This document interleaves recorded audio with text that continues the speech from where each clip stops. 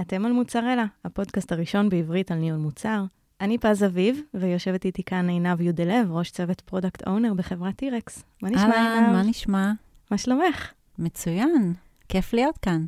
כיף לארח אותך כאן במשרדים של ריסקיפייד. תודה. אפילו בקומה החדשה שלנו פה נחמד ושקט כאן. אז היום אנחנו הולכות לדבר על נושא שאני חושבת שמעסיק הרבה אנשים שמקימים מחלקות מוצר, מנהלי מחלקות מוצר, קצת איך לחלק את האחריות בתוך הצוות וההבדלים בין התפקידים השונים בתוך עולמות הפרודקט, ואנחנו נתמקד בהבדל בין פרודקט מנג'ר לפרודקט אונר, מה כל אחד מהם עושה, ואצלכם בטי-רקס יש גם איזושהי שיטת הבחנה מאוד מעניינת בין פרודקט מנג'רס לפרודקט אונרס, את ככה חיה את זה בעצמך, אבל לפני שאנחנו ניכנס ונצלול לנושא, אני אשמח מאוד לשמוע קצת עלייך, מאיפה את מגיעה ומה עשית. אחלה. אז כמו שאמרת, שמי עינב יודלב, אני גרה בהוד השרון, ואימא ל4 בנות. התואר שלי הוא במערכות מידע וראיית חשבון, למדתי בארצות הברית. בסיום התואר עבדתי שנים רבות בארצות הברית, התחלתי כרואת חשבון, מספר שנים בביקורות של מערכות מידע, וכך בעצם נחשפתי יותר לעולמות הטכניים, ואז עברתי לניהול פרויקטים גדולים של דיגיטציה וטרנספורמציה בסקטור הפיננסי, ועבדתי בעיקר בבנקים מאוד גדולים ובמוסדות פיננסיים. חזרתי לישראל לפני 12 שנים, אני והמשפחה שלי. וואו, עשיתם רילוקיישן. אכן, רילוקיישן. חזרתי לארץ, לקחתי הפוגה של מספר שנים, ובעצם כשהחלטתי לחזור לעבוד, אז חזרתי לעבוד כפרודקט. בטי-רקס אני עובדת קצת יותר מ3 שנים, אני התחלתי כ-PO, ועכשיו אני בעצם הפרודקט טים ליד. אז זה PO, פרודקט אונר, היום נכון. אנחנו נדבר קצת יותר מה זה אומר, ועכשיו את מנהלת צוות של פרודקט אונרס. אכן. וזה באמת, גם תכף ניכנס לעניינים יותר ונבין, אבל זה משהו שהרקע שלך בעבודה בארצות הברית בטח מאוד תרם לך, כי זו שיטה שמאוד נפוצה לעשות את הפיצול הזה בין מנג'ר לאונר בחברות אמריקאיות.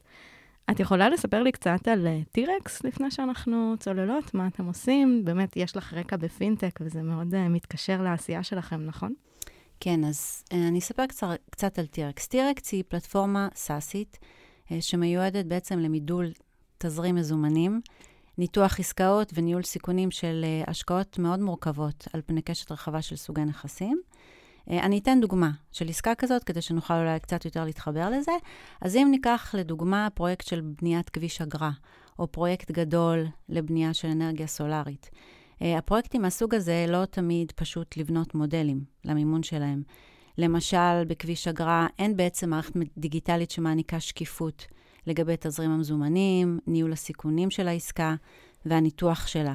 אז לדוגמה, בכביש אגרה, הפלטפורמה שלנו מאפשרת למשתמש להכניס את הנתונים הפיננסיים של העסקה, כמו למשל, מה הצפי למספר המכוניות שייסעו על הכביש לאורך השנים, וגם כמה כל נהג ישלם לנסיעה בכביש. ובעצם על פי כל הנתונים האלה, ניתן בסופו של דבר להעריך מה הצפי ההכנסות למימון, מה הצפי ההכנסות, ומה בעצם המימון החיצוני שנצטרך לקבל לעסקה כזאת.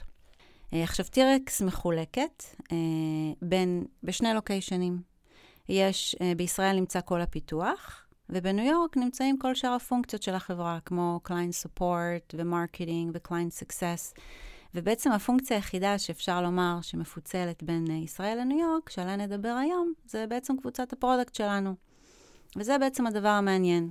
אז יש לכם מנהלי מוצר שיושבים בניו יורק, יש מנהלי מוצר שיושבים פה בארץ, ואתם עושים איזושהי חלוקה ביניכם, שעכשיו אנחנו בדיוק נצלול לתוך הנושא שרצינו לדבר עליו, וככה דיברנו עליו גם בהכנה, שזה ההבדלים בין פרודקט אונרס לפרודקט מנג'רס.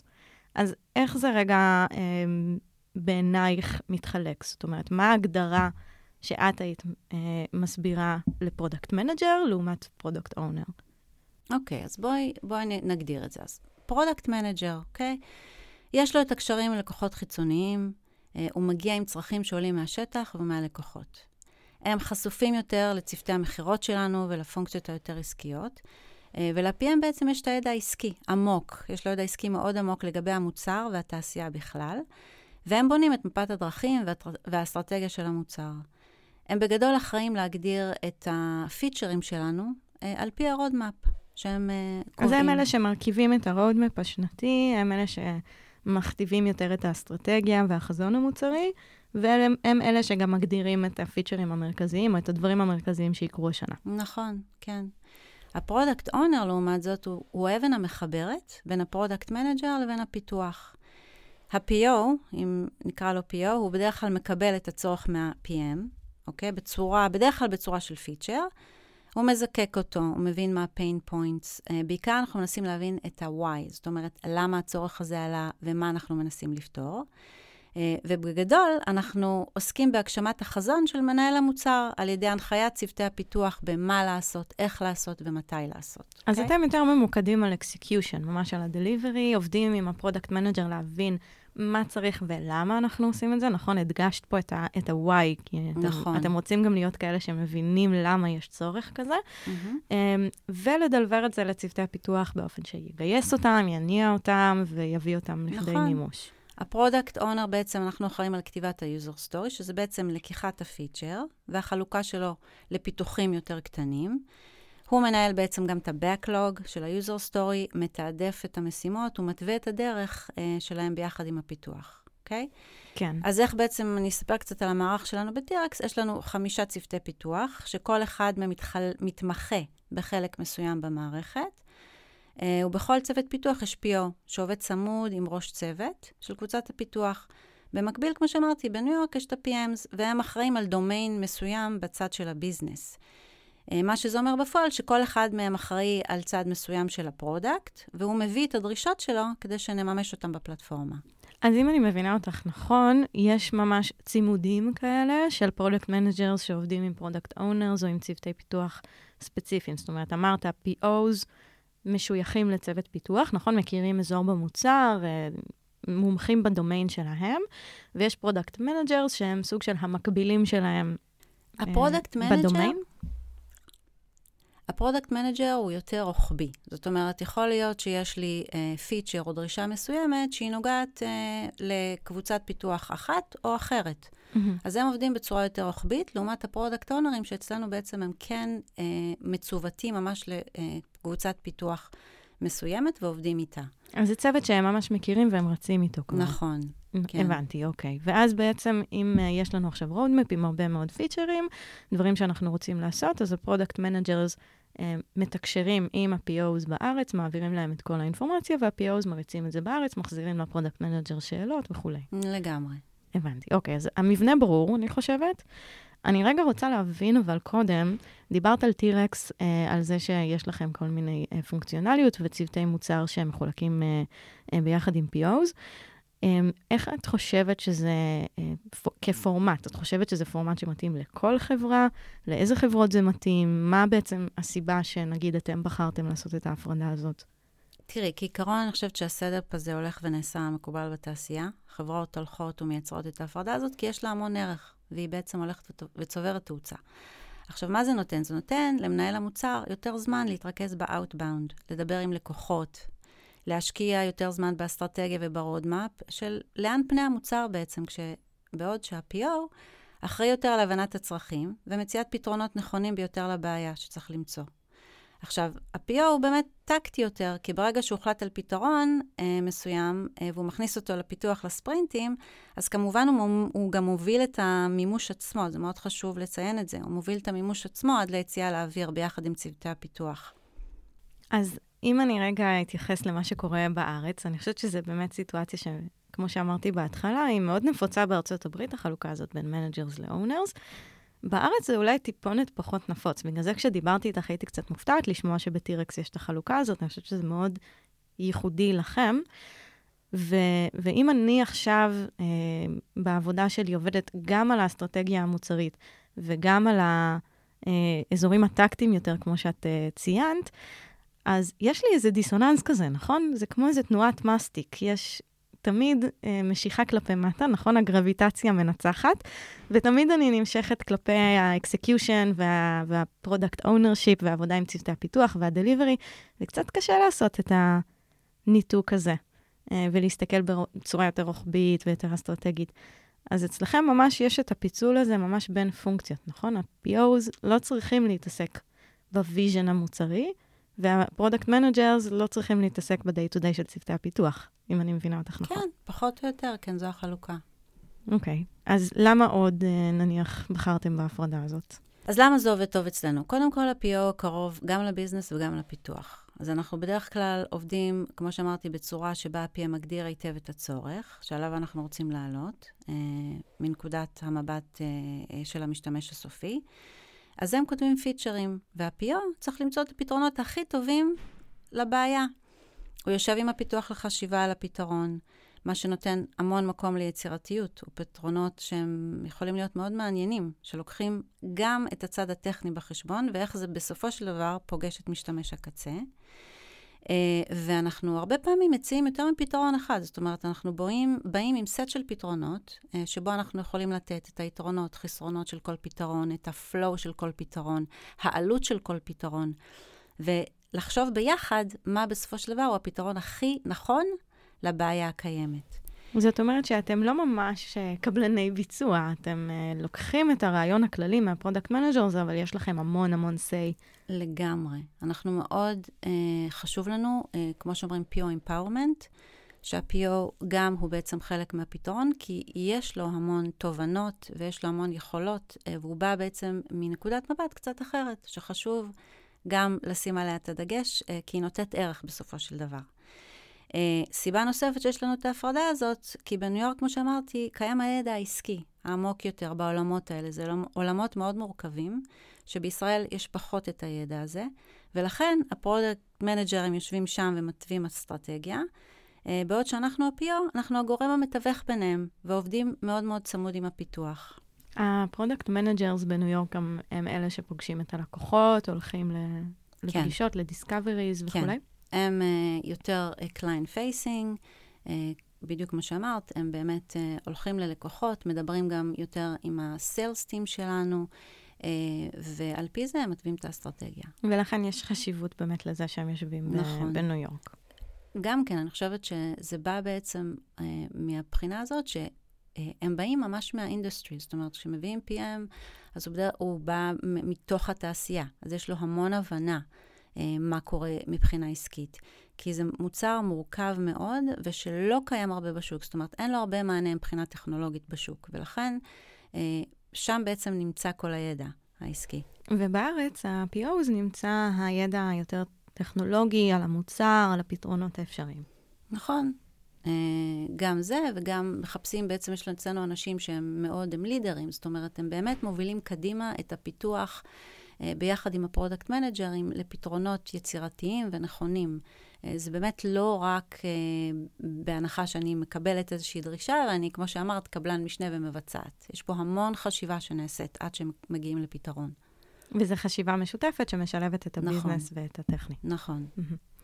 אז אני מניחה שחוץ מיתרונות, יש גם להפרדה הזאת לפעמים אתגרים. את יכולה אולי לציין כמה אתגרים שאתם נתקלתם בהם, ואיך אתם בטי-רקס פתרתם אותם? כן, אז כמו שאמרתי, דבר חשוב מאוד, יש באמת פער בידע העסקי, ובכלל בתעשייה בין ה-PO לבין ה-PM, שלעיתים זה יכול ליצור איזשהו פער בהבנה עמוקה של הצורך, ולפעמים כשאתה לא מבין את הצורך ב-100%, אז יכול להיווצר מצב שהפתרון שאתה נותן בסופו של דבר, הוא לא ממש הפתרון הכי נכון לבעיה. דבר נוסף הוא שבגלל שאנחנו יושבים בלוקיישונים שונים, וכולנו תחת מטריה של פרודקט, אז יש צורך לשים מאוד מאוד דגש על סינכרון ותקשורת טובה בינינו. איך אתם עושים את זה היום? אז ככה, אם אני אדבר קודם כל על הפער הראשון, הסגירת בעצם הבנה בדרישות העסקיות, יש לנו המון סשנים בין ה-PM שמסבירים לנו על התעשייה באופן כללי ועל הפרסונות השונות, ואיך הם משתמשים במערכת. ממש סשנים ייעודיים לזה שאתם עושים פנימית. נכון. יש לנו גם מערך של טריינינג, גם פרונטלי וגם הקלטות, שבו אנחנו יכולים ללמוד יותר את הצד העסקי. אבל הדבר המאוד חשוב שבנינו, זה תהליך מאוד מסודר. איך אנחנו מקבלים פיצ'ר מה-PM. בנינו טמפלייט מסודר, שה-PM בעצם כותב את הפיצ'ר, שבו הוא ממלא המון פרטים, כדי שאנו ה-PM, בסופו של דבר, נבין הכי טוב מה הצורך, בעצם מה אנחנו בעצם מנסים לפתור. אז הוא מבקש למלא מעבר לצורך של מעבר בעצם למלא את הצורך עצמו, גם מידע מקדים, כמו ביזנס קונטקסט, מה ה-user flow, מה ה-pain point, מה הדרישה הבסיסית ל-MVP, לעומת הדרישה לטווח הארוך, איפה זה פוגש את הלקוח, איך זה פוגש את הרודמאפ שלנו בסופו של דבר. ואנחנו עכשיו גם עובדים, דרך אגב, על סבב נוסף של הפיצ'ר, כי אנחנו עוד יותר מחדדים אותו. וביקשנו עוד פרטים נוספים, כדי שאנחנו בעצם נקבל את הדרישה או את הצורך בצורה הכי טובה, כדי שאנחנו נוכל לבוא באמת לתת את הפתרונות הכי נכונים. ואם אני מבינה נכון, אז זה לא רק לקבל את זה בצורה הכי טובה, את אומרת שזה ממש טמפלט שה-PM צריך למלא עבור ה-PO, וזה הכל כתוב. זאת אומרת, יש לזה גם מטרה של תיעוד, אם אני מבינה נכון, גם מטרה של אולי עבודה אסינכרונית, כי אתם לא עובדים באותן שעות, אז אם הכל כתוב, אז אולי אני לא צריכה כל הזמן לעשות פינג למנהל מוצר בניו יורק ולשאול אותו. נכון? אז התיעוד הזה והעובדה שהכל כתוב, זה גם מייצר איזשהו alignment מאוד טוב עבורכם. גם כן, חשוב לי גם לציין שכשכותבים את הפיצ'ר, אנחנו לא מצפים שיכתבו בו פתרונות. זאת אומרת, מנסים להגיע למקומות שהפיצ'ר יותר יזקק את הצורך ואת הקשיים ומה מנסים לפתור, ודווקא את הפתרונות עצמם אנחנו רוצים לפתור ביחד. זאת אומרת, אנחנו רוצים לפתור ביחד עם הפיתוח וביחד עם ה-PO, כי שם אנחנו יכולים באמת לחשוב על כל מיני פתרונות שאולי ה-PM לא חשב עליהם. אז כשה-PM ממלא את הטמפלט הזה שיצרתם, את אומרת, המטרה של זה לתת את הרקע העסקי, את ה-why, ממש לא להיכנס לפרטים הטכניים של האיך. כן, אפילו לא פרטים טכניים, אפילו ברמה של user flow, ואיך בעצם הפתרון הסופי ייראה. עכשיו, הרבה פעמים יש לך את הנטייה הזאת לעשות את זה, וזה בסדר. אנחנו מאוד מאוד משתדלים, קודם כל באמת להבין את הבעיה, ואז ביחד לבוא ולחשוב על פתרונות נכונים. ואת מרגישה שזה גם מצמצם מתחים באיזשהו מקום, בין ה-PMs ל-POs?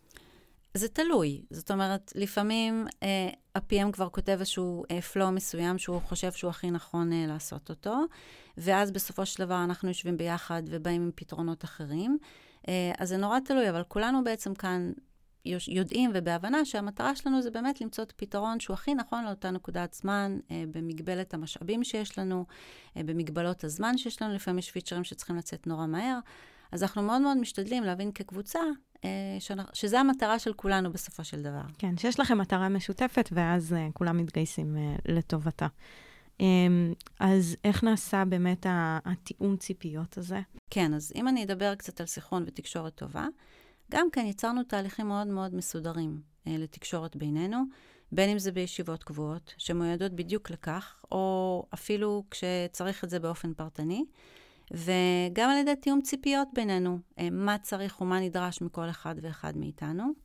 אני יכולה להגיד שבאופן כללי, כל התיאומים האלה באמת עוזרים לנו ליצור שיתוף פעולה שעובד בסך הכל טוב. את יכולה לתת איזושהי דוגמה? אני יכולה לתת על דוגמה שעבדנו עליה, כדי להמחיש אולי קצת את כל התהליך שדיברתי עליו. אז הייתה לנו איזושהי דרישה לאחרונה, שמשתמש רצה להוסיף בדוח מסוים את היכולת להגדיל את מספר הנקודות העשרוניות באופן דינמי. היום המערכת שלנו מציגה 2 נקודות עשרוניות, והמשתמש רצה את היכולת להגדיר בעצמו את מספר הנקודות העשרוניות. זה קצת כמו באקסל כזה, נכון? שאנחנו מרחיבים ומצמצמים. נכון, עכשיו זה במיוחד היה חשוב כשאני מציגה נתונים של ריבית לדוגמה, כי 2 נקודות זה לא מספיק מדויק. אז החשיבה הייתה אם ניתן מענה רק לדוח הזה הספציפי שביקש הלקוח, או שאנחנו נחשוב על משהו שהוא יותר רוחבי. כי בעצם יש לנו בטי-רקס דוחות שבנויים בתשתיות שונות. עכשיו, המשתמש לא באמת יודע או איזה תשתיות יש לנו דוחות ועל מה הם בנויים. אז היה חשוב לנו למנוע מצב שבו אנחנו יוצרים חוסר אחידות במוצר. אז לאחר מספר של brainstorming sessions עם הפיתוח, הגענו למסקנה שאנחנו נפתח קומפוננטה גנרית, שאפשר ליישם אותה בכל אחד מהדוחות. וכך אנחנו בעצם שומרים על אחידות למשתמש, מה שעוד היה לנו ברור וידוע זה שנוכל לבנות על הקומפוננטה הזאת דרישות נוספות, שאנחנו היינו מודעים שנצטרך לבנות בהמשך. אז בניתם איזשהו משהו גנרי, שעליו אפשר להלביש עוד יכולות לאורך הדרך. נכון, וזה בעצם כשקיבלנו את הפיצ'ר, ובאמת היה כתוב שם מה המטרה הסופית, ואילו עוד דרישות יבואו בהמשך. אספנו את כל החומר הזה, ועל פיו החלטנו שזה מה שנפתח. במקום להתייחס לבקשה מאוד מאוד נקודתית נכון. וספציפית של לקוח שרוצה להרחיב או לצמצם את הנקודה העשרונית, לקחתם את זה ביחד עם הפרודקט מנג'רס, הבנתם את הצורך של כלל הלקוחות, הבנתם מה הולך להיות לנו בעתיד, ויצרתם משהו שהוא יותר גנרי ואפשר להתלבש עליו אחר כך. נכון. סיכמתי נכון? סיכמת ממש נכון. זה בעצם דוגמה, מה שנתת, הדוגמה זה בעצם מה שאת אמרת, והדוגמה שנתתי, באמת מתאר את תהליך העבודה בינינו. כן. אז מלבד הדוגמה הזאת, באמת של הפיצ'ר המאוד ספציפי שאחר כך לקחתם, יש לך איזה שהם טיפים, איך אני יכולה לעשות את זה בפועל? נניח אני עכשיו מנהלת צוות פה בריסקיפייד או בכל חברה אחרת, ואני רוצה באמת לבחון את היכולת להטמיע את ההפרדה הזאת בין פרודקט מנג'רס לבין פרודקט אונרס. אז איך היית בכלל מתחילה? תראה, אז כשאנחנו התחלנו, אז כמובן לא הייתה את הפונקציה הנפרדת הזאת, כי היינו במצב ראשוני והיינו מאוד קטנים. אבל ככל שגדלנו והבנו שבשביל להיות יותר יעילים, ובשביל באמת לתת את הפתרונות הכי טובים, אנחנו צריכים גורם שנמצא קרוב לפיתוח, ושיוביל בעצם פונקציונליות ליישום. ולכן לנו יש את ה-PO שהוא מניע את הדברים קדימה. עכשיו, לפני שמיישמים את המודל הזה, אני חושבת שצריכים הערכות של ההנהלה, והבנה של הצורך. וגם כן צריך לבחון איך מייצרים את החלוקה הנכונה בין PM ל-PO, לפי ההתמחויות של האנשים בחברה.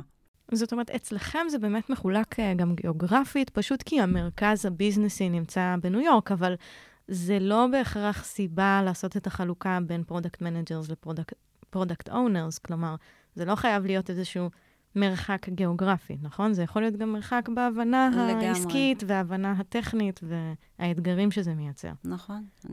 אני חושבת, אצלנו יש את המרחק הגיאוגרפי, שאני חושבת שהוא עוד איזשהו פער שהפורמט הזה גם כן עוזר לסגור, אבל אני חושבת שכל חברה בעצם יכולה להרוויח מזה לפי מה שבעצם תיארתי והסברתי. כן, מעולה. אז נשמע שבאמת לכם זה עובד. ואם אני רוצה להטמיע את זה מחר בבוקר, את אומרת ללכת להנהלה ולעשות איזושהי הערכות לטובת העניין, כי צריך באמת להבין את האתגרים שזה מייצר, ואיך אנחנו מתמודדים איתם, ואתם באמת יצרתם גם איזשהו תהליך עבודה מאוד סדור, שמתלבש על המתודולוגיה הזאת, ומסייע לה עם הטמפלט שהחלטתם עליו, ועם תהליכי הבריינסטורמינג שלכם, ועם הפרדת הרשויות הזאת בין ה-why וה-how. אז זה באמת נשמע כמו משהו שבניתם אותו נכון מלכתחילה. אנחנו לקראת סיום, עינב, לא להאמין, ככה עבר לו הזמן. ובדרך כלל פה במוצרלה יש פינה שכל מי שמתראיין אצלנו מביא טיפ למנהלי מוצר. אז רציתי לשאול אותך, אם יש לך איזשהו טיפ בשבילי, בשביל מנהלי מוצר נוספים. כן, אחלה. אז אני אגיד משהו שהאמת דיברתי עליו לאורך כל הרעיון.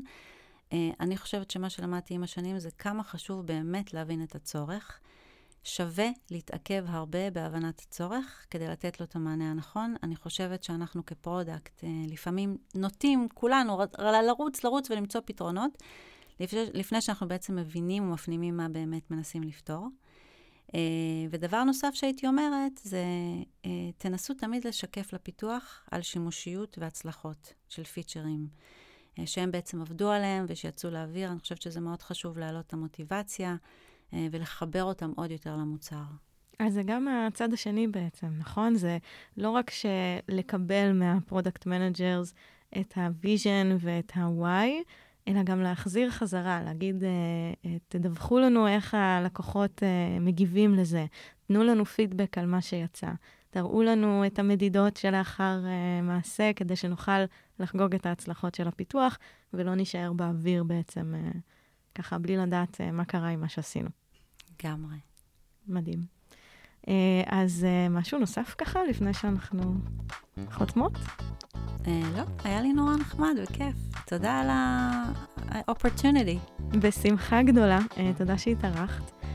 אז אתם האזנתם למוצרלה, אנחנו הפודקאסט הראשון בעברית על ניהול מוצר. אם אהבתם את הפרק הזה, יש פרקים נוספים בכל אפליקציות הפודקאסטים השונות. אתם יכולים גם לעשות לנו סאבסקרייב ולייק, ולהצטרף לקהילה שלנו בפייסבוק לכל מיני דיונים ולרנורים. אז שמחות שהייתם איתנו, והאזנה נעימה בהמשך. להתראות. ביי, תודה.